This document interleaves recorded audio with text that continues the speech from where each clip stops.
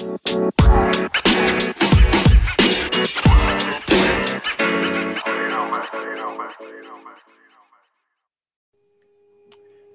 good, everyone? It's Sunday, January 31st, 2021, and welcome back to Two and a Half Hoopers, Jason Capono's favorite basketball podcast. I'm your host, Jacob Lehman. With me, I have Josh Rhodes. Hey, what's up? And George Martin. What's up, guys? Oh, we almost lost him right away. What's up with y'all? It's almost February. I'm tired. This month was draining. All right. To everyone listening, we're happy to have you. And also remember to check us out on YouTube if you haven't, because then you get to see our very mediocre faces talk about your favorite team. On tonight's episode, we're going to be catching up on all the games that went down the last couple of days. We'll see what our social media guru, George, has found for us in the world of NBA news. And to top it off, we'll do a speed run centered around all-star themed questions. But first, if you like what you hear, make sure to follow our socials, all at TH Hoopers. We make a habit here on the pod to set aside some time towards the end of every episode to answer guys' comments, questions, or even just shout out those supporting the show. So if you're interested in any of that, again, at TH Hoopers. All right, enough of the boring stuff. You ready to talk some hoops? Yup. All right. Starting us off, Friday, January 29th. Pacers lost to the Hornets 105-108. No TJ Warren for the Pacers, but still an impressive win for the Hornets as PJ Washington led them in scoring with 19 points on nearly 90% shooting. Also, Hawks visited the Wizards and won 116-100. Both teams were relatively healthy, but still no Bogdanovich for the Hawks. Very standard game for both teams, but very impressive. Although normal game for Trae Young as he scored 41 on only 18 shots. Do you know how much time Bogdan's missed? I think he's only played, 4 games? I know he missed the beginning of the season, and then he missed the chunk in the middle, and he's hurt again. I know it was a lot of health and safety protocol, but doesn't he have a knee fracture? He also has a knee fracture, yes. That too. So the Hawks will be out there, but they're kind of rolling right now, so they're not in like desperate to rush him back. So he can get all healthy, and he can probably be back for before the All-Star break, I'd assume. Clint Capella also chipped in a double-double. Starting over for no Big O in this game as well. The Cavs took on the Knicks and lost 81-102. The Knicks took control in the second quarter and never really looked back, which is something I don't think anyone has said since Carmelo Anthony was traded to the OKC Thunder. The Knicks were led by the young perimeter play, as RJ Barrett and Emmanuel Quickley each had 24 and 25 respectively. And in true Tom Thibodeau fashion, he only played 9 players. As for the Cavs, they were relatively healthy, but just didn't come out ready to play. Something you expect to see with a young team like them. The Kings and Raps were the Kings played the Raps and were barely able to hang on to the W, but did, winning 126-124 out in Tampa.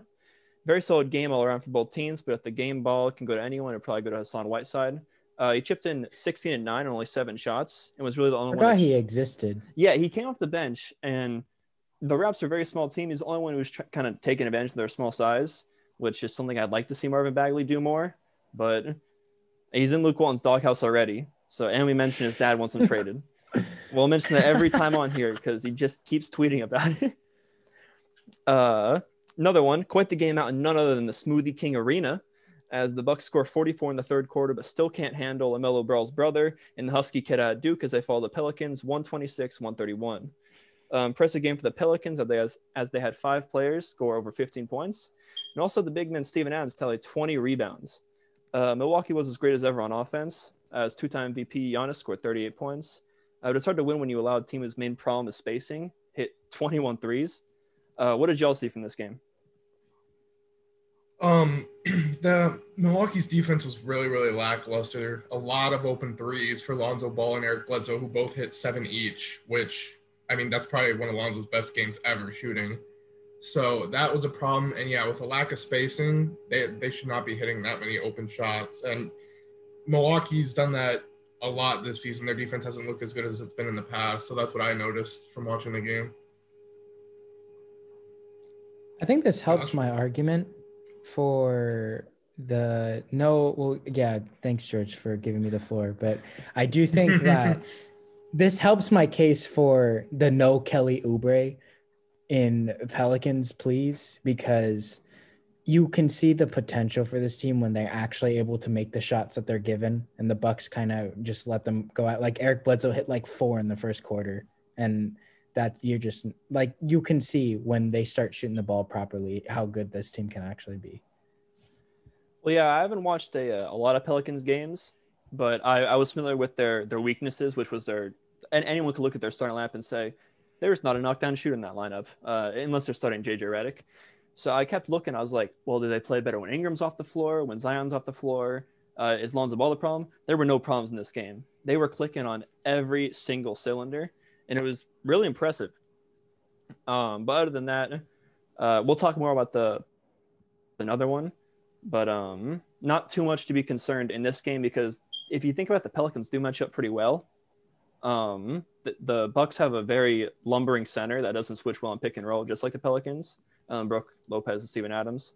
So, I mean, it could have been worse for the Bucks, but overall good win for the Pelicans. We had another team take advantage of a great second quarter, just like the Knicks, as the Clippers brought down Minnie Mouse, the Underman Orlando Magic, 116-90. LA's all-star wings, Kawhi and PG, come on for 50 for the first time in a while. But the Clips were able to hang their hat on the defensive end, which doesn't happen a lot. This year with Ty Lue, Orlando shot just 36% from the field, which is pretty impressive. Oh, I think I saw that. And I think like James Ennis shot 90% and everybody else shot under 30% or something like that. Yeah, it was not even Cole Anthony, who he's been playing pretty well in Fultz's absence, but he's still a rookie. So I know you hate Cole Anthony for some reason. We're gonna skip over that one. All right. The Sixers came to play against the T-Wolves and gave them an absolute slap in the face without Cat. 118-94. Embiid strengthened his case for league MVP with 37 points in just 3 quarters. While the rest of the team helped him out by shooting 50% from 3. So not a lot of defense play for the T-Wolves, which is normal.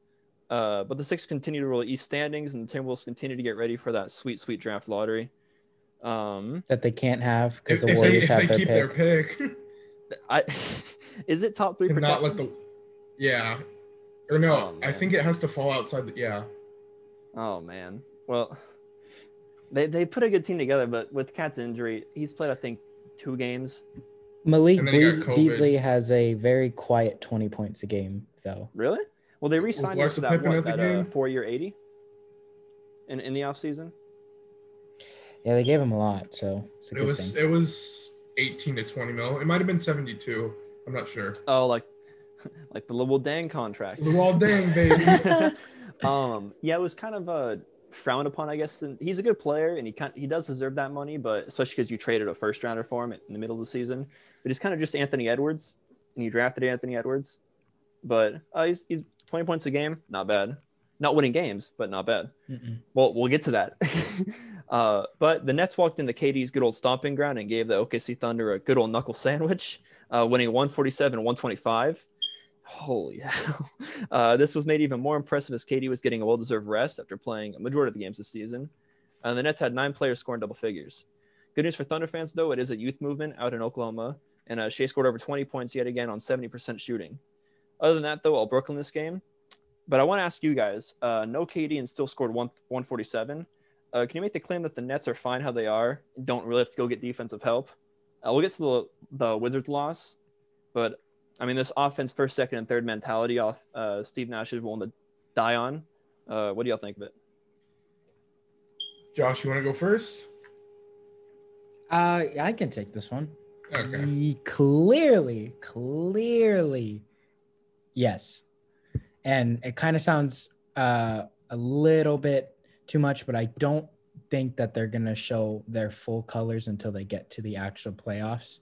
So it's very rec league vibey. Like a lot of the way they play is very just all-star game-ish. Like you don't really see them try at all. And you saw that in the Washington game that you'll get to later. But I mean, it's like, why do you even need to try? Like you have 3 top 10 scorers of the decade, arguably, on your team at the same time. So it's like, why waste your energy? George? I disagree. I haven't seen them make any late game stops necessarily. The only thing they'll do is just they'll keep outscoring you if the other team just keeps missing. And I mean, I can't think of a champion in the past 15 years that will have a bottom third defense like this. And I know we've never seen an offensive firepower like this, but in the playoffs, you need to get stops, and the game slows down too. And I don't know. I don't know if they can keep scoring 150 like this. Especially against, like, I wouldn't be concerned if it was like a teams like Milwaukee scoring on them like this, or like really good offensive teams like the Clippers. They let the Washington Wizards light them up for like 150, and I don't know. I just Well, they do have the leading scorer in the league. Yeah, but they've been getting blown out by everybody. So I don't know. They beat the Thunder by 22. I get your thinking. No, I'm talking about the Wizards. They didn't get blown out. I mean, in past games they've gotten blown up. I get your thinking about how. I think he's saying the Wizards are not a good team, and they dropped 150 on the Nets. And I you get can't it. It's say, not. oh, they had no Harden. He's not going to help your defense. So and I get what Josh is saying, where it's like, they're not going to try fully right now. They're just playing like rec league ball, but you have to build good habits before the playoffs. And I get it. It's January. They've been together for less than 10 games, but right now I don't see anything encouraging. Obviously, Sean Marks can make a move. He's a good GM. I think they'll do something. So I don't think all hell's broken loose yet for the Nets. Anything to rebuttal, Josh, or are you ready to move on? No, I'm good. We'll see what happens. Oh, yeah. If you look at previous years, and that means the entire history of the NBA, you normally can't have a dead last defense to win the championship, but I don't know what teams you can roll the ball out there and say, hey, outscore the Brooklyn Nets. So you could make that claim. It's hand in hand, basically. It seems like they score over 140 every game, and they normally only have 2 of their 3 star players. So we'll see. And also, no KD in this one in the OKC game, and he is their best defender, unfortunately. So, but he is a very good help side defender. But you don't want KD having to score 32 and guard Giannis on the next play. Yeah. But yeah, I think they will get some help. But if they don't, I don't know. They're fun to watch. We'll have to see. It'd be a pain in the ass for every contender out west. They took them the Nuggets at home, 109-119. DeMar DeRozan continues his quest for the bag in this year's upcoming free agency class, scoring 30 points on a very clean 11 for 14 shooting. For Denver, their 2 stars, Murray and Jokic, put on a scoring clinic, but they really couldn't get any help from any of the other starters or bench. And then to wrap up Friday night in the NBA, the Mavs took on the Jazz and just had no answer for the flurry of offense Utah had to offer. No Donovan Mitchell, no problem, as the Jazz beat the Mavs 101-120. Not 190. Blow up from the beginning, so the Jazz spread the love in the minutes around, having 6 players scoring double figures. The Mavs still having trouble figuring out their offensive identity, which is a bit weird since last season they were the biggest offensive machine the league's ever seen. They're the most efficient offense NBA of all history, time. Yeah. So it's really weird to see because all they really did was trade Seth Curry, and they brought in some defense, but it hasn't really worked. They lost Steven Silas too. They did lose Steven Silas, who's been rumored to be getting a coach job for seems like 20 years now. But they finally lost him. Good hire by the Rockets. We'll get to that a little later. But anything else to add from Friday in the NBA? Sounds good. All right, moving on to Saturday in the NBA. 8-game Saturday night had in the Association started off with Dame time, as Dame Lillard scored 44 points against Lauri Markkanen and the Chi-Town Bulls. Got the 122-123 win at the very, very end, the buzzer. Not a lot of defense in this one, as both teams shot over 50%. But the Blazers continue to stay alive in the playoff race, so that CJ McCollum and the Bulls continue to try their best to keep Zach LaVine out of the playoffs. The Bucks continued their road trip and yet again fell to a below 500 team as they lost to the Hornets 114-126. Melo Ball with a crisp 27 points on the bench against what many see as an elite defensive team was the main story at the game, along with Hayward continuing his very impressive year. But are you guys starting to get concerned with the Bucks' recent skid against the Pelicans and Hornets? Not really. Oh, so it seems George and I have differed multiple times already. Yes. And this has been a problem for me that I've seen in not just this recent skid, but just overall.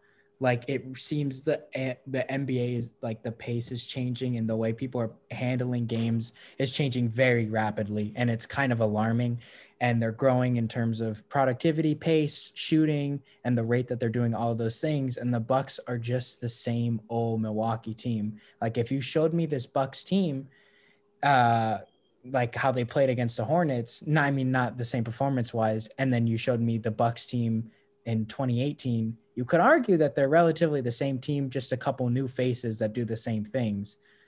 And I don't think the old formula is going to work very well when it comes to playoffs and other stuff. But again, I have no idea. But I do think it's a little alarming. What do you think, George? I mean, if I had to say one thing why I think they're alarming, I also think of Coach Bud. He's a good decent coach, but the one problem that he had in the postseason was adjustments, and all season the minutes were low. So when they got to the playoffs, they weren't willing to uptick Giannis's numbers. He was only playing like 32, 33 minutes in losses in round 2 against the Heat. So I think that's a problem. His rotations were shaky against the Hornets. And I get what Josh is saying about their scheme and the new faces now. So it's warranted, but you have the 2-time MVP in Deep Boy. So, I mean, you shouldn't be Who hasn't concerned, really. won anything in the playoffs, might I add. I think this year, especially with a team like the Nets, if he runs into them, they're not going to have the personnel to build a wall on him. And he's gotten his last 2 runs, Heat and Raptors, 2 teams that had the personnel to do it. Bad matchups, but that's the playoffs. You're going to run into those. And I think if he can maybe avoid one of them, they can get to the conference finals. And if they match up with the Nets, I think he'll have a really good series. So he won't, because his one problem is. Go ahead. What? The one problem with him is, flaming out and getting schemed against. But if they get into a conference final series, I don't think he'll have a problem with. You are forgetting the head honcho this year is the Philadelphia 76ers. And we have argued for the last year and a half that the Philadelphia 76ers are the best team to defend the Milwaukee Bucks, and they haven't played because them of yet. one man. One man who is the MVP probably this year. So fair. No, it's warranted. So yeah. Do you guys? Because we talked about how the Nets, they're not going to show the true colors to the playoffs, all this stuff. Bucks have been running in place for 3 years now. Do either of you, or I guess I'll say Josh, since you sort of said you were worried about them. Do you give them any sort of pass, like how we give the Warriors pass, they're just bored at this point. It's regular season, they'll turn up in the playoffs. They got that extra notch. Or do you have to prove that in the playoffs by winning stuff? 82 times 3 is 246. 10 games compared to 246 games. I think only one of the teams gets a pass, in my opinion. George? Numbers don't lie. Strength in numbers, right? Whose slogan was that in the playoffs? Warriors, yeah. That's why Sean Limbs was was dancing on the perimeter as their 11th man.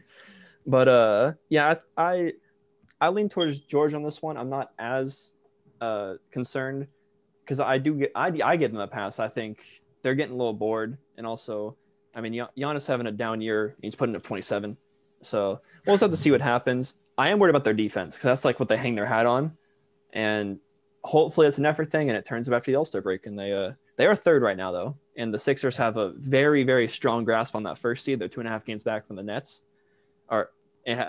So it'll be a lot for the Bucks to turn around to get that first seed. Yeah. Moving on, the redeemed team Houston Rockets took down the Pelicans 126-114 on the road. The Pelicans young core was unable to build upon their impressive win on Friday against the Bucks, as only Zion scored above 20. Offense wasn't really the problem, though, because they gave up a 48-point second quarter to Steven Silas as he had his team absolutely hooping. Rockets now sit at 500 ball in the 10th seed in the West. Moving on, Jimmy Butler came back, and it may be too early to say this, but the Heat are back. I think they're back. They take down the Kings 104-105 as Jimmy has 30 points with a near triple-double. A very fun game to watch as each quarter seemed to be ruled by one of the teams. There was a lot of back and forth. And a lot of little mini comebacks, down by 10 here and there. But ultimately, the Heat prevailed. Good to see Jimmy hooping again. Are y'all ready to hop back on the Heat train with me just yet? Well, well, I mean, you and I were giving them a break because of their COVID issues. And last pod, I said I was starting to get a little bit worried. And now that they're fully healthy, I think they're going to be fine. But, I mean, they only beat the Kings by 2, I believe. And it came down to the last second play. 1. Thank you, Josh and Lehman. Yeah, and it was a last second shot. They didn't make it. Obviously, it's their first game back. So But Jimmy hooped, so I mean, it's not like he had a bad game or anything. But give him 5-10 games to work together as a unit, and I think they'll be back on the road to the playoffs.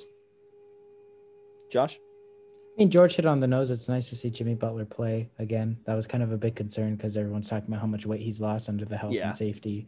But I don't want to hop on the Heat train. Tyler Hero played 40 minutes. Kind of concerning that they only won by 1 point. I do agree with George, though, that with time they will get back to it. I don't know if they will be able to get into like a playoff spot. Most definitely a play-in, but I would wait a little bit before hopping back on that train.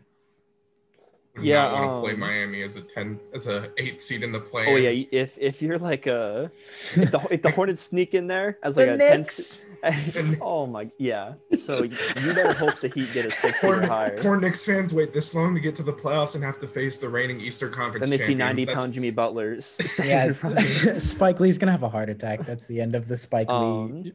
But one good thing I saw, if you just look at the score, 104-105, low scoring. The Kings are not a good offensive team, but that still means the Heat got they hung their hat on hustle and defense, and you keep an NBA team at 104. Not bad. I think their offense really did run through Jimmy. He was kind of their de facto point guard all of the year last year. So if you just keep getting Duncan Robinson, Tyler Hero, more of those down screens, I think once they figure out their offense, the rest will come. But still 13th in the East. Absolute classic out in Boston as the near 50-year rivalry continued, and it was a score one for the good guys as Lakers take down Celtics 105-104. Very good game overall, so I want to take this one to you guys, especially George. As spoiler alert, we're all Laker fans here, diehard, but George is the most passionate, I'll say. So I'll let you take the floor here, George, because I got a little stuff to add as well, but I'll start with you. So, yeah, one thing, Tatum and Brown balled out. I mean, they're a really, really good duo, and I like watching them play, even though they're on a team I really, really hate. Lakers defense, especially in the fourth, turned up because we were down 7 going into the fourth, and I think the Celtics only ended up scoring like 17. They didn't we were running away with the game up until about 2 minutes left, and then we got a little bit sloppy, but we ended up winning the game. So really good defensive effort. AD, great bounce back game. He came out shooting 10 shots in the first quarter, so I knew he was aggressive, which we need aggressive AD if we're going to beat those types of teams. Especially against a relatively small Celtics team. Yes, when he has a mismatch like that, he should be doing that. Good overall game from Braun. Didn't have the great scoring outburst he usually has. And last thing I'll put on, Dennis Schroeder. I'm going to start the all defensive campaign for him. Had Kemba Walker and Alcatraz, 1 for 12 shooting. Even the last play, Kemba did the step back. I thought cardiac Kemba reincarnated all over again. Schroeder got a hand up, I don't know how. And yeah, that was the game. Win's a win. I would have liked a bigger margin of victory, but I'll take it. Josh, anything to add? No, I mean, George always hits it on the nose of the Laker game. You really don't have to. We got a mini Mike Trudell over here, so I don't really got to say much. Yeah, even though Laker fan Tatum and Brown really impressed me. I can't believe like a year and a half ago they're like, can they coexist? You have to trade one? No, you don't. You don't got to trade one. So they're both. I think Tatum's locked up into a max as well, so they'll be together for a while. One thing to add on Kemba. He's in a very big slump, and Schroeder continued that. But that was a very makeable shot by Kemba. Good scramble defense by Dennis, but sheesh, that one's on Kemba more than it's on Schroeder. I actually have a question because I kind of slandered Kemba Walker in the bubble when he shot horrifically, and I defended him. Extended a lot of. So here we are, a couple months later. Nothing's really changed, but again, he's come off injury. So, have we seen the best of Kemba Walker?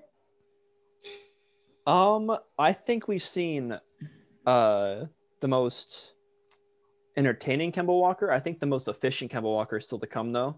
I think he'll find his footing later in the year. They got a good coach in Brad Stevens. At least I think so. But I mean, Kemba, his point guards never really work out unless your name's Terry Rozier.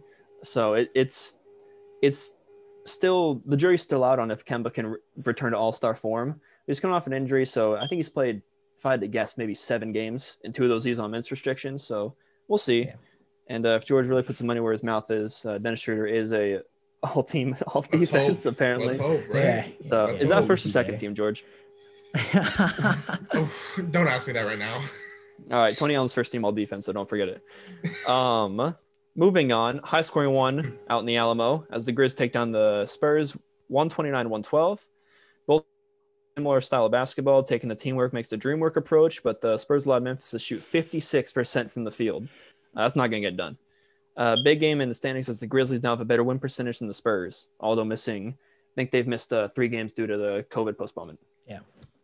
Mavs catch another L in a close win against the Suns, who impressively got it done without Booker. Mavs also had a tough rotation, though, as they're missing 3 of their top 5 big men in Boban, Kleber, and Porzingis. Of course, Luka got a scoring at 29, but CP3 did his thing and stepped up at 29 and 12 to secure the W. Is it time to start worrying about the Mavs, guys? Is there a problem out there? I think so. I'll leave it to I don't know. Their defense, Luka has been inefficient. He's putting up numbers, but I mean, not good shooting lately. Porzingis has looked like a shell of himself. I know he's coming back from injury, but I mean, you just got to wonder. I think they need another guy alongside him, because it's like kind of the same thing with AD. Like the whole thing about the Lakers, we bring in a 5 to preserve, because KP can't bang with the Goberts, the Porzingises, or whoops, Jokic and Embiid. Porzingis can't bang himself. So yeah, that's what I think. Josh, what about you? Okay, so can't believe I have to defend Luka Doncic's shooting percentages again, but he is shooting 47% from the field. The 3-pointer, I'll give it to you, but it has improved about 1.5% in these last couple of games. So he went 3 of 7 against the Suns. So, I mean, not the worst in the world. I am actually only concerned. The only person I'm not concerned with is Luka Doncic. I don't know why he keeps getting thrown into the Dallas Maverick problem. He's not the problem. He's the only thing not affecting them. The role players kind of concern me, because the teams, it's very virus-esque in my opinion. We're going through the whole COVID thing. Teams are just adapting to Luka, kind of like how viruses adapting to vaccines and all that stuff or whatever. But Really deep it is metaphor. concerning. It is concerning because you lost Seth Curry. I mean, Dwight Powell hasn't really been himself. And I mean, I think he made more of an impact than people realize when he was really healthy. So you replace him with Josh Richardson, who's not playing bad, but he's not putting up Seth Curry fear 3-point numbers. And like George said with the KP thing. So maybe with the role players, but not with Luka. I mean, they just got to get him some help, because teams are really just like pinpointing and like pointing him out. It's kind of hard to win games when the whole game plan is to stop you. George? I mean, you're going to catch flack when you're the leader. Same thing with Trae Young last year. He got voted in as a starter, but people were pointing at his record, saying empty stats. Same thing with Levine in the past and Beal. So, I mean, Well, Trae Young doesn't play defense. Neither does Luka. Yeah. Okay. So yeah, I mean, the leaders are going to catch flack. I get your point, Josh. His field goal percentage has been good. 3-pointer, he'll get back to it. So we'll see. As long as if they get their players back from health and safety protocol, we'll see what happens. I'll throw a little curveball at you guys. I know Beal's in the trading block. If the Mavs have enough to get him, how would he fit with Luka and Porzingis? Because they'd have to trade a good amount to get him. Oh my gosh. Off ball, he'd be nasty. It would be incredible off the ball. Because it's not like adding a James Harden where you got to adapt your offense. Bradley Beal could fit into the Josh Richardson spot, but just be so much more efficient and better. I think Beal could average more points with the Dallas Mavericks than he could right now with the Wizards. You think Luka would take a step back? Yeah. Or you think they're both 30-point scorers? No, Luka would probably drop a couple points. What do you say? Off ball? I'd have to look at Beal's like volume. You think and all Beal? that stuff, You know he's and averaging 35 right now, right? I do. I don't. I think he'll probably be about 37. 30, but no, he averages 37 more. is what Well, you're saying. let me ask you this. Do you think Luka Doncic is better at distributing the ball than Russell Westbrook? Yes. Okay, well, Exactly. I mean, but I think better shots, better I thought opportunities. Russ is only distributing to Beal. There's who, and I don't on want to be top that of guy. this, Who else is going to score for us besides Beal? But that you kind of got to apply that logic to here. Bertans? Beal's also been by himself Suns for does not a play. lot of the season. he is. I mean, recently He just came back. You also have to realize that Luka Doncic is significantly more of a threat also than Russell Westbrook, because teams aren't looking at, oh, here comes Russ. I can't wait to see what he does to shoot the ball. Like, teams are looking for Luka Doncic to shoot the ball. I don't know, man. And if he turns into a passer to You Bradley mean Russell Beal, Westbrook, who scored 41 points tonight as of January 31st? well, the Nets don't play defense. All right. I mean, all right, George, I'll let you mean, finish this up and then we'll move on. Because no, Beal has the ball mainly in Washington. Russ has been out with injury and COVID issues. I find it hard to believe Russ that missed coming 3 off the games. ball. The 3 I games find they it won. okay. Well, yeah, I mean, 3 or 4. Sorry. I'm just they missed like 6 games from COVID, so I factor that into saying he's missed everything. But increase in points, you have to get so much volume. It's I don't a think hot so. take. I mean, like, look at Harden It last fit year. well. He was like the only person that had the ball full time, and he wasn't coming off ball and scoring 36 a game. So I don't know. I just don't. Oh, he's see not it. Harden either. We just talked about this. Whatever. Move on.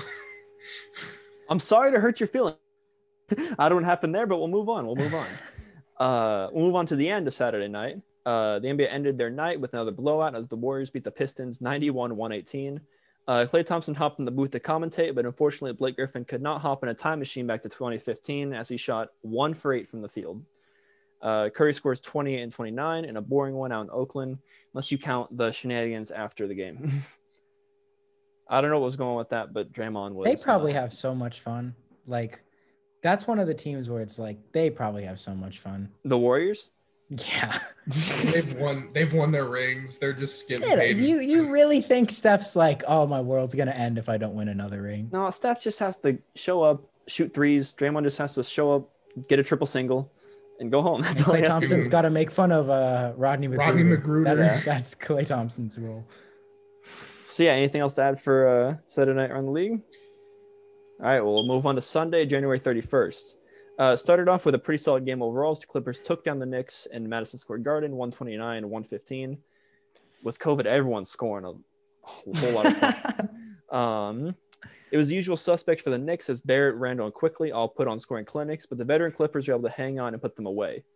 I bring this to you guys. Clippers, 10th win in 11 games. PG and Kawhi both look as good as ever.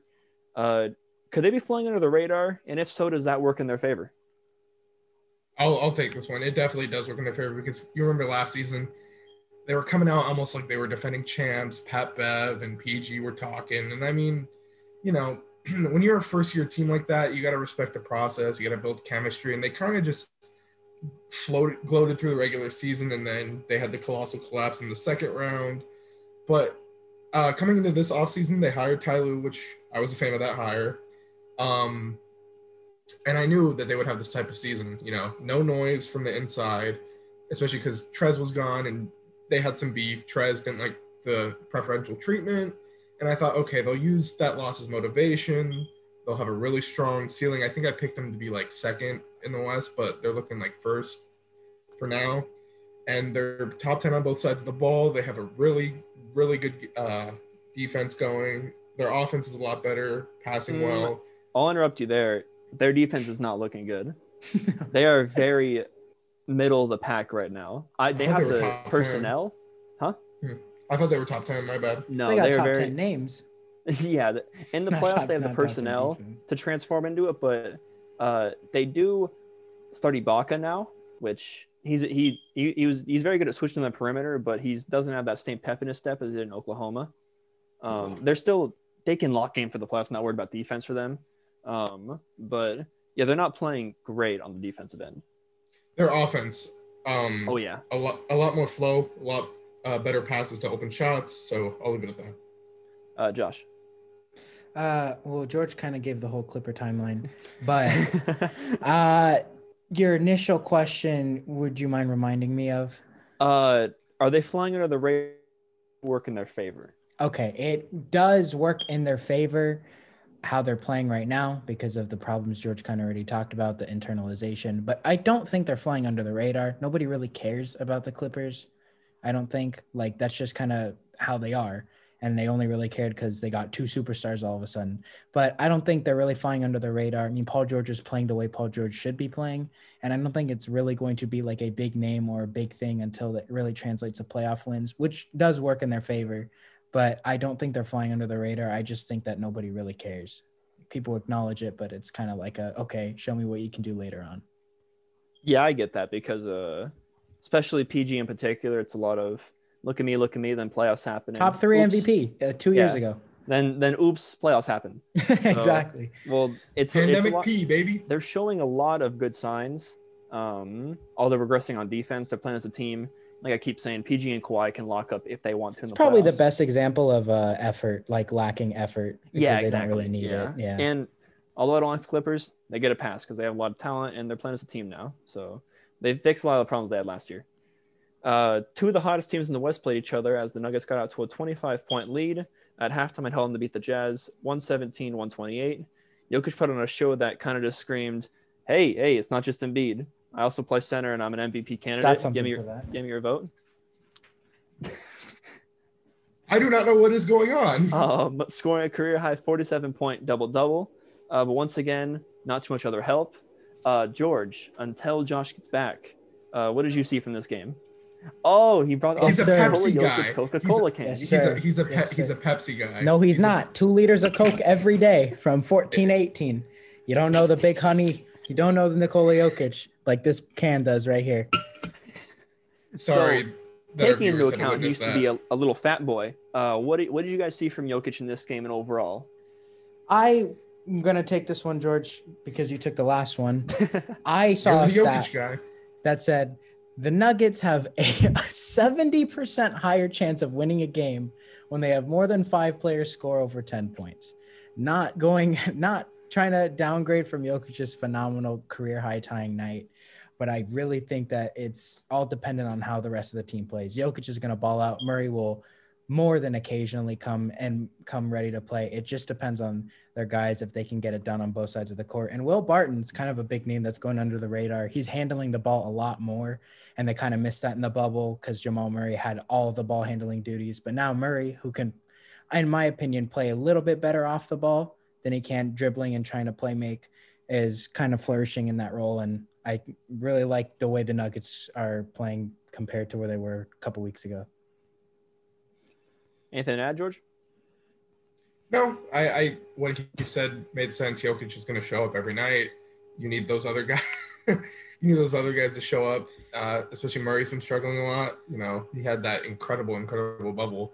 Barton is flying under the radar a lot, especially in today's game I watched. He was handling the ball a lot more, like Josh said. So yeah, he took the segment from me, and he did well with it. So I want to start like a thing where I like take a sip of Coke every time Nikola Jokic gets a triple double, but then at the same time I'm kind of worried about my physical health as it is. So I'll figure. I mean, it worked for him until he was 18, and then I think he said he cut back to like it was only 1.5 liters. Then he quit it like cold turkey. I think he just pre-games with a bottle. Fun fact: they played a Taco Bell commercial when he was drafted. 47th overall pick. They did not care about him. I also think he was asleep. They care now, though. He was asleep. Enough with the Coke talk. Sixers traveled to Indiana without Joel Embiid and pulled off an impressive win, 119-110. Multiple Sixers filled in for Embiid's offensive firepower as Docker has them playing really good team ball. Most notably, Tobias and Ben both stepped up in his absence, along with Dwight, who got a double-double. For Indy, nothing too big to worry about as they still sit pretty in these standings. Lost to a good team. They didn't have Joel Embiid, and you still lost to him, but you know, you kind of move on from it. They have a very, sorry to cut you off, but they have a very like low ceiling, I think. The Pacers. You can keep thinking that they're not. They have an all-star and one borderline all-star, but I would take them against a lot of teams in a playoff matchup. Not the Sixers, I'll tell you that right now, but a lot of teams. Moving on, the Reps took advantage of the Magic's lack of ball movement, winning 102-115. Kyle Lowry ended up making up for his lack of scoring this game with a game-high 15 assists after getting absolutely clocked by Aaron Gordon. And as for the Magic, they continue to struggle on offense, not having a single player score over 17 points. Cole Anthony was 16. Uh, the game of the night though was definitely Nets Wizards, as it came down to the wire and ended up being an upset. The Wiz winning 146-149. No Harden for the Nets in this one, but still no excuse for the way they defended this game, allowing the Wizards to shoot 52% for the game. Bradley Beal didn't score 40, meaning the Wizards had a chance to win the game, but he did chip in 37. The real story of the game was Brody, though. Russ dropped 41 points and led the Wizards in points, rebounds, and assists, 2 assists off the triple-double. And this is a game Washington wants to build off and that's want to throw away. I don't assume you guys have much to add because we already got a lot of Nets talk out of the way. But no Harden. It's going to be a lot of. What do you guys think is the best combo of their duos of their trio? Like Harden and KD. It's Harden and KD. Yep, I agree. Yeah, me too. I think Harden leads the league in assists. He does. Mistaken. And to end off the night and the weekend, Cavs dropped their second in a row as they lose to the last place Timberwolves 104-109, despite Drummond putting up 25 and 22.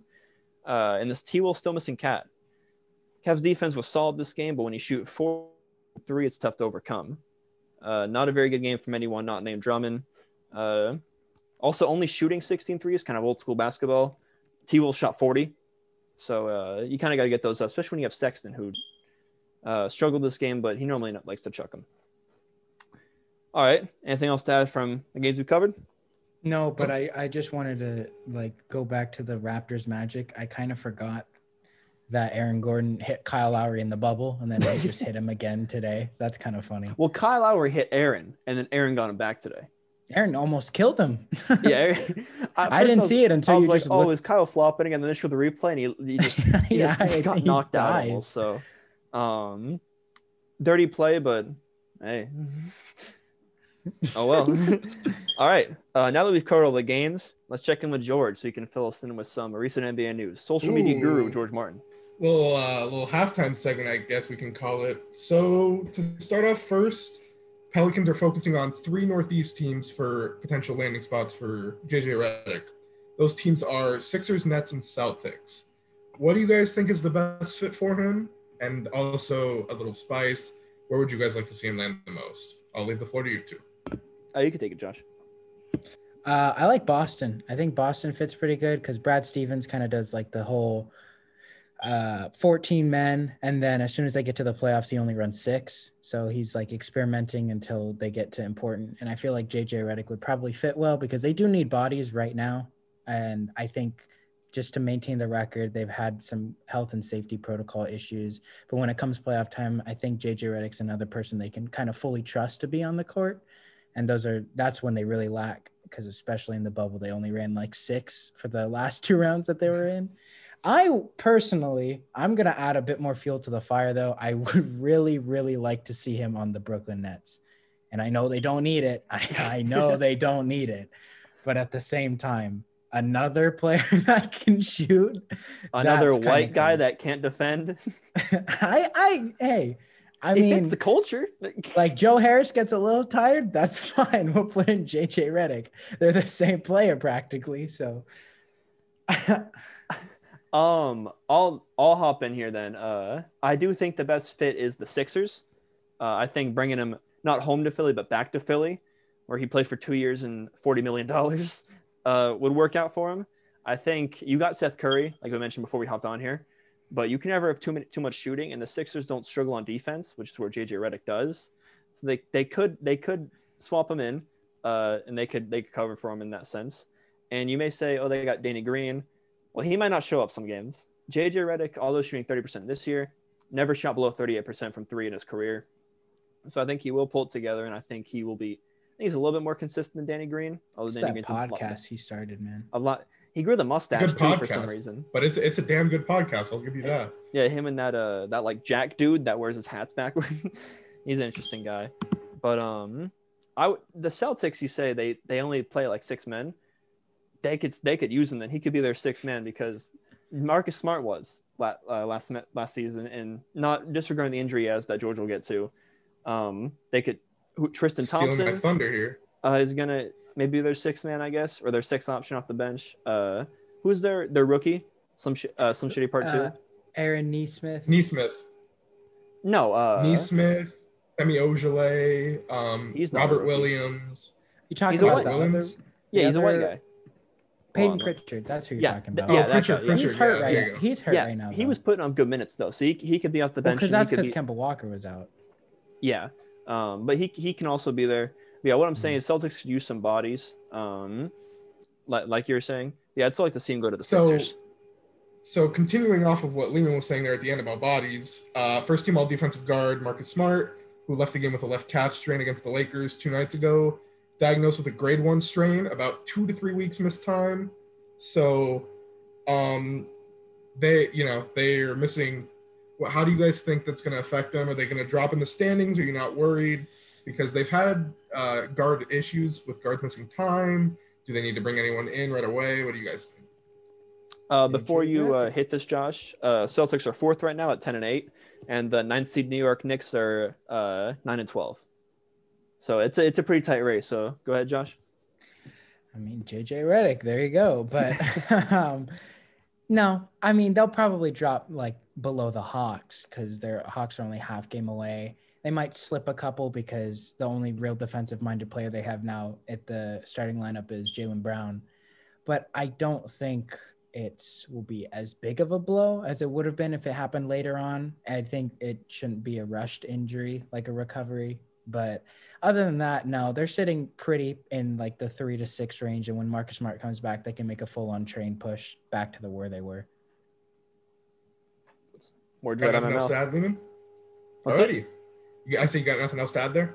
Oh no, all good. Josh hit it. Alrighty, so the last topic of this segment, Nets signed free agent guard Iman Shumpert to a deal, and he did play for them last season in the bubble. Don't know what Josh is doing right now. Probably I have an idea. Another one of his shenanigans, but yeah, so does this help them with their defensive woes? Did you like them bringing in a guard like this? What do you guys think? I think you could always use Iman Shumpert's still a good defender, but I don't think it's a huge signing because the only huge signing the Nets can make is a huge signing. They need a big man. They need someone who's a huge player, and I mean, more defense, I guess, which is good. But he's kind of just another version of Uncle JG, Jeff Green. So, I mean, unless Josh has a different way to look at it, I think it's a good signing because he's been putting up solid minutes the last few years. And he always plays on contenders. You can never get enough of 3-and-D wings. That's what I'll add. Exactly. I know it's not my segment, but Josh? I mean, Lehman probably just said it in a more professional way than I would have said it, so I'm just going to leave it at that. Alrighty. Well, we'll cut mine out and then put yours. That's all we. cares about Iman That's all we got Shumpert. from the halftime segment. That's going to Your bite me in the social butt media later, I expert. bet. Social Media X with George Martin, done with it. And by the way, that just means, guys, he just downloaded Twitter before the rest of us, and he never really goes off it. And Yeah, spends no, I considerably longer on it. I totally don't go on Twitter. Very well put together segment, George. Thank you, Moving thank you. on, we're gonna end this off with some rapid fire All-Star questions. To start off, who's more likely to be the 6th or 2nd All-Star, Ben Simmons or Tobias Harris? I'll start with George. Josh, you want to take this one first? Oh, sorry. I couldn't hear my AirPods cut out.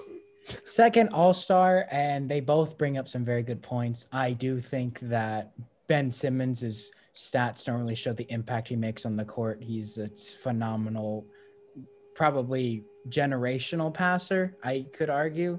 He's very good with the basketball. It really seems like it's a fluid thing. But this year, I think Tobias Harris probably has the stats for it more. He's averaging 21. He finally putting up numbers to where the contract kind of makes sense. I'm going to go with Ben just because I think that the fans kind of love him more. And what's not to love about a 6'10" point guard who can dunk the ball and do flashy passes for an all-star game? But both bring up a very good case, but I'll lean toward Ben. George. I agree with everything you said about how the generational passer, 1 through 5 defender, and Ben Simmons, but Toby's been putting up better numbers and has maybe been more impactful. But then you went with Simmons at the end. I actually think Toby will probably get it because I think Sixers fans, they're kind of ruthless. So I think they might give Toby the nod because they've been needing him to play good, especially because they ditched Jimmy Butler, who took a team to the finals after choosing Toby over him. So I think the fans might go for Toby and Joel. Oh yeah, just to clean up a little about what you guys just said. Yeah, Toby, 21, 7, and 3 on 52% shooting. And then Ben, Kardashian Killer Simmons, almost a near triple-double at 13, 8, and 8. One thing Josh said, the fans do love Simmons. He's fun to watch, but he's not going to be a starter. He's going to be a reserve. So do the coaches love Simmons? I think so. Yeah, defense. I'm sure they like value passing defense. Yeah, that's true. He's old school. They love old school. Yeah, but 10 this out. This is a little further down. I guess we'll go to that now. How many teams do you think will have more than one All-Star? I, for one, don't have the Sixers. I don't know if you guys do. Just to see where everyone stands here, I got 6 of them. I got the Nets with Harden and KD, the Bucks with Giannis and Middleton, the Celtics with their 2 wings, Brown and Tatum, the Jazz with Mitchell and Gobert, Clippers, Kawhi and PG, and Lakers with LeBron and AD. Any problems with those? For me, take the Bucks out and throw Kyrie in the Nets trio. I don't think Middleton's going to make the All-Star team. George? I believe I have 4. You said you had 6? I had 6. So I don't have the Bucks. I have Boston, Jazz, Lakers, Clippers. Oh, that's 5. I don't know how to count. Sorry. Well, so you said Celtics, Jazz, Clippers, Lakers? George and I have the same list. And the Nets, right? Yes. Yeah. You got 5? Nets, yes. Yeah, I have 5. Okay, sorry. so you guys, it's the only one that I really have to defend is the Kyrie Harden is kind of semantics. You could really pick either one. They're both averaging almost 30. I take Harden because he has played more games than Kyrie, and he also is leading the league in assists. So I would pick Harden, but it's potato. But I really think the Bucks will get 2 in there. The coaches love giving high-seeded teams 2 players, and I think Middleton was averaging 21. He's part of the 50-40-90 club. I think he'll get in. He's having a career year, and he's already been an All-Star twice, so it makes sense that he got in. Any problems with that? No, I wouldn't be mad at that. I mean, he's been probably the Bucks' most consistent player this year. So, and they value stuff like that, especially with high seed teams. So, I wouldn't be mad, shocked if he got in. But I think the 5 that we listed will for sure get 2. Josh looks angry. We'll go to him. No, I'm redoing my All-Star list because I kind of initially forgot to put James Harden in there. So kind of changes a little bit of the questions that I'm going to say later on, but just kind of my focus. Do you my bad. Do you believe that the Nets have any chance of getting 3 of them? Yes. There's a chance in there? That's actually what I've put it under. I've actually changed it and made Brown and Beal the starters, kind of different from what I did last time. I've made Harden the bench, and I made Kyrie a reserve player, which kind of takes out a player that I will get to later on. But gotcha. So yeah, moving on. If Bradley Beal doesn't get the fans' help and get voted in as a starter, what are his chances of getting voted in by the coaches as a reserve? I'll rattle off some players he'd have to beat out. These are including starting spots, bench spots, and wildcard spots. So you got Jaylen Brown, James Harden, Kyrie Irving, Trae Young, Malcolm Brogdon, Zach LaVine, and Colin Sexton to go along with Bradley Beal. So that's 8 players. On max of 6 can make it. Your thoughts? I think he has Go ahead, George, actually. Okay. No, I do not see really any chance he gets left off of the team entirely. I think he's been a really, really good scorer late the past few years. And I mean, they've been bad, but averaging 35, I don't think that can go unnoticed. The record is poor, but injuries, COVID problems, especially in a season like this, I don't think you can blame it solely. Like, you can't fault him yet this badly. And a lot of his peers respect him too. Like, a lot of players respect him. So I think the coaches will probably have the same thought process too. So I find it really hard he's left off entirely. Josh? I actually am going to say the complete opposite, because I don't think that people really care that Bradley Beal is suffering. And I think they would just leave him off, to be honest with you. I mean, we've seen it before. We've seen plenty of people deserve it, and we've seen people that deserve it less make it over some of the players. Damian Lillard is a very good example. Like he had a mid 2010s run where he was supposed to make it every year, and they're just continuously ignoring him. And I feel like Bradley Beal could easily. I mean, he's already started that train a little bit with the last year, but I don't know. Yeah, I think it would be pretty tough to get him in, much like last year. If Trey doesn't get voted in as a starter, I don't think the coaches get him in. That's all speculation, but I really think the fans are going to have to band together and get Bradley in there in a little free Bradley Beal movement. But I guess me and Josh are thinking probably not, and George is thinking he'll get in there. Moving on, who's a player you don't think will make it, but you believe deserves it? We'll start with Josh. So I originally wrote Colin Sexton, but then I had to make a different cut because I kind of forgot James Harden. So I'm going to say Zach LaVine. Zach LaVine's had a phenomenal year, 27, 5, 5, steal and a half, 51%, 41.5 from three. But however, James Harden's leading the league in assists, Trae Young. And I mean, you could go through all the names and make your case for all of them. I just don't. Zach LaVine's already kind of started the trend where, yeah, he puts up big numbers, but they just don't win games, and he kind of gets forgotten. And it's very, very obviously that he's forgotten this year, considering the faces. But yeah, I just don't know if he really has a spot. He's kind of already fitting in the trend of they don't really like him in there, even though because he's the dunk contest guy. He's not really the all-star guy. So with that reputation being said, I feel like other coaches will pick players before him, and he's not making the starting lineup. Give her a go, George. So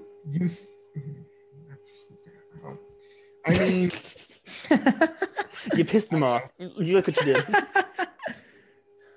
I don't know. I don't have much to say about it, actually. Who's your player? Oh, you meant, I thought, okay. So, Josh. We review before. Josh. Doesn't happen. Josh said it, one Sexton. I actually have another one. Gordon Hayward. He's had a phenomenal year, career high in points, especially what? No, it's nothing. It's similar to how both of you probably have LaVine in your lineup. We both have Hayward in our lineup. And down there in Charlotte, Hayward for me. I don't think he's going to get a lot of I'm the only one. I don't think he's going to get a lot of coaching recognition, like how Josh was saying with LaVine, because there's not much media attention besides LaMelo Ball there. So I think he deserves it, career high in points, especially because a little bit injury prone. He didn't play up to the expectations what Boston wanted him to. So yeah, he's been balling. He's hooping. He is hooping. Yeah, that's why I have that. To close out mine, I have two of them because we compared our whole all-star rosters, and I know one of you had Shea Gilgeous-Alexander, SGA on there. George did 22, 6, and 6 on 52. And the Thunder, they're not as big of an overachievers as they were last year, but we were like, they're going to be absolute trash. And they're staying in games. They're playing pretty well. And then also a player I know none of you have on your team, but I have on my team is DeMar DeRozan. Not a lot of love for DeRozan, although he's averaging 20, 5, and 7 assists, 49 from the field and 38 from 3 on 2 attempts per game. So you see kind of an evolution in there, more threes. He's the Spurs leader in assists. I don't see how you leave him out, but that's a debate for another podcast. Look, everyone, the best player on the most boring team in the NBA. Let's pick him, guys. George, not just the most boring team in the NBA, the most boring team in the playoffs. So if you want to, are they in the playoffs? Are they eighth? Are they eighth? They were eighth right now, yes. Are they tied for eighth? They are George, tied for I'm kind of surprised. I'm going to say one more name because George didn't say it, but Jeremy Grant. Jeremy Grant's playing phenomenal, but we kind of went over how... I actually have him in my all-star lineup. So that's because they don't trust you to actually vote. But no, he's playing good, but when you have one win in a month and a half, it's kind of hard. And their one win is against the reigning champs. Yeah, that kind of is not cool, yeah. But I think Jeremy Grant deserves a little bit of love because he is playing good, but he's probably not going to get it because of the one win that they have. Yeah, there's a lot of team players, especially in the East, that there's a lot of little baby Jamal Murrays where they're channeling their inner Jamal Murray bubble and just averaging what like you. If I told you Jeremy Grant was going to average 24 on efficient shooting, you'd be like, what the hell's wrong with you? But he is. And also players like, we didn't mention Julius Randle, 24 points up in New York. He's in there shooting. For me. He's in there for me too. Yeah. And I got one more to mention. Podcast. Oh. Because I know both of you don't have him in your all-star lineup. I think Josh is actually Christian Wood. Christian Wood agenda. Yeah, baby. Christian Wood. We are Christian Wood 24-11 fans over here. 24-11. He's been the focal point of that 5-game win streak. And as soon as your boy DeMar DeRozan stops making 3-pointers, guess who's taking that 8th seed? Christian Wood. I can't believe with the juggernaut of point guards and shooting guards in the Western Conference, you have like all-timers like Steph Curry, you have Luka Doncic, and this guy. So you don't have them on your team, I assume, right? Because you're calling me out. You don't have Steph DeMar. Curry and Luka Doncic? No, I do. I'm saying with all those juggernaut guards, how could you put DeMar in there? All right. Before we go on to one of the final segments, I want you to fully process. Is DeMar a reserve for you? For me? Yes. Yes, he's at the very bottom of the wild card. He's the very bottom. 12th. He's the 12th. He barely. So he's just there over Christian Wood. Is what yes. Okay. All right. Only players out west, I could see making it over him. I could give Christian Wood a run for his money. I'm making fun of you guys, but Christian Wood, 24 points, the most consistent player for the Rockets. But you also ignored, who, by the way, is gonna get picked over DeMar DeRozan if they choose to pick a guard for the reserve spot. Well, you can have up to 6 guards.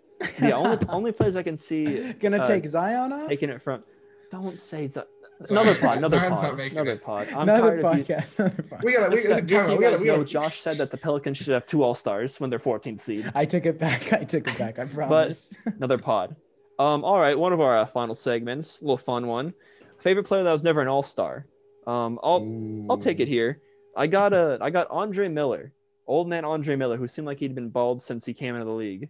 He was throwing half-court lobs in 2002 and also averaging 11 assists and 17 points. It's not from the game.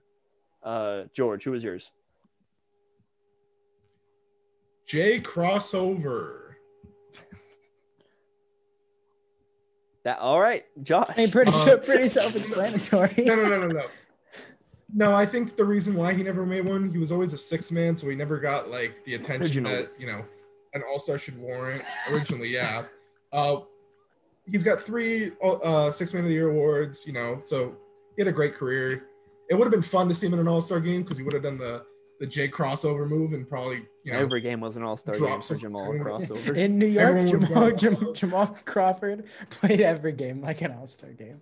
Yeah, I'll clarify that Manu did make an All-Star team, so it's not impossible for a 6th man to make one. But I hear what you're saying. 3-time winner of the award. I get you. Yeah, no, I just especially a guy like him, like in an All-Star game like that, you want some fun, cool moments, some highlights. Like imagine if you dropped like Kobe or something, rip, but Can you imagine Andre Miller posting up other guards in the All-Star game? I would have paid to see that. That would have been fun. Josh, your player. Doesn't have a post All-Star NBA life, that's for sure. But Lamar Odom, my grandfather and I kind of bonded. That was my grandfather's favorite player. But it's also part of a fun fact, part of a fan favorite conspiracy where Anthony Carter's agent kind of just forgot to exercise the deal for Anthony Carter to get $4 million, and the Heat were able to sign Lamar Odom, and then they traded Lamar Odom for Shaq, and it's a big old butterfly effect. I think it's a pretty interesting thing that most basketball heads should probably know. It's a pretty fun read, pretty fun hypothetical. But yeah, Lamar Odom, same thing, kind of a 6th man.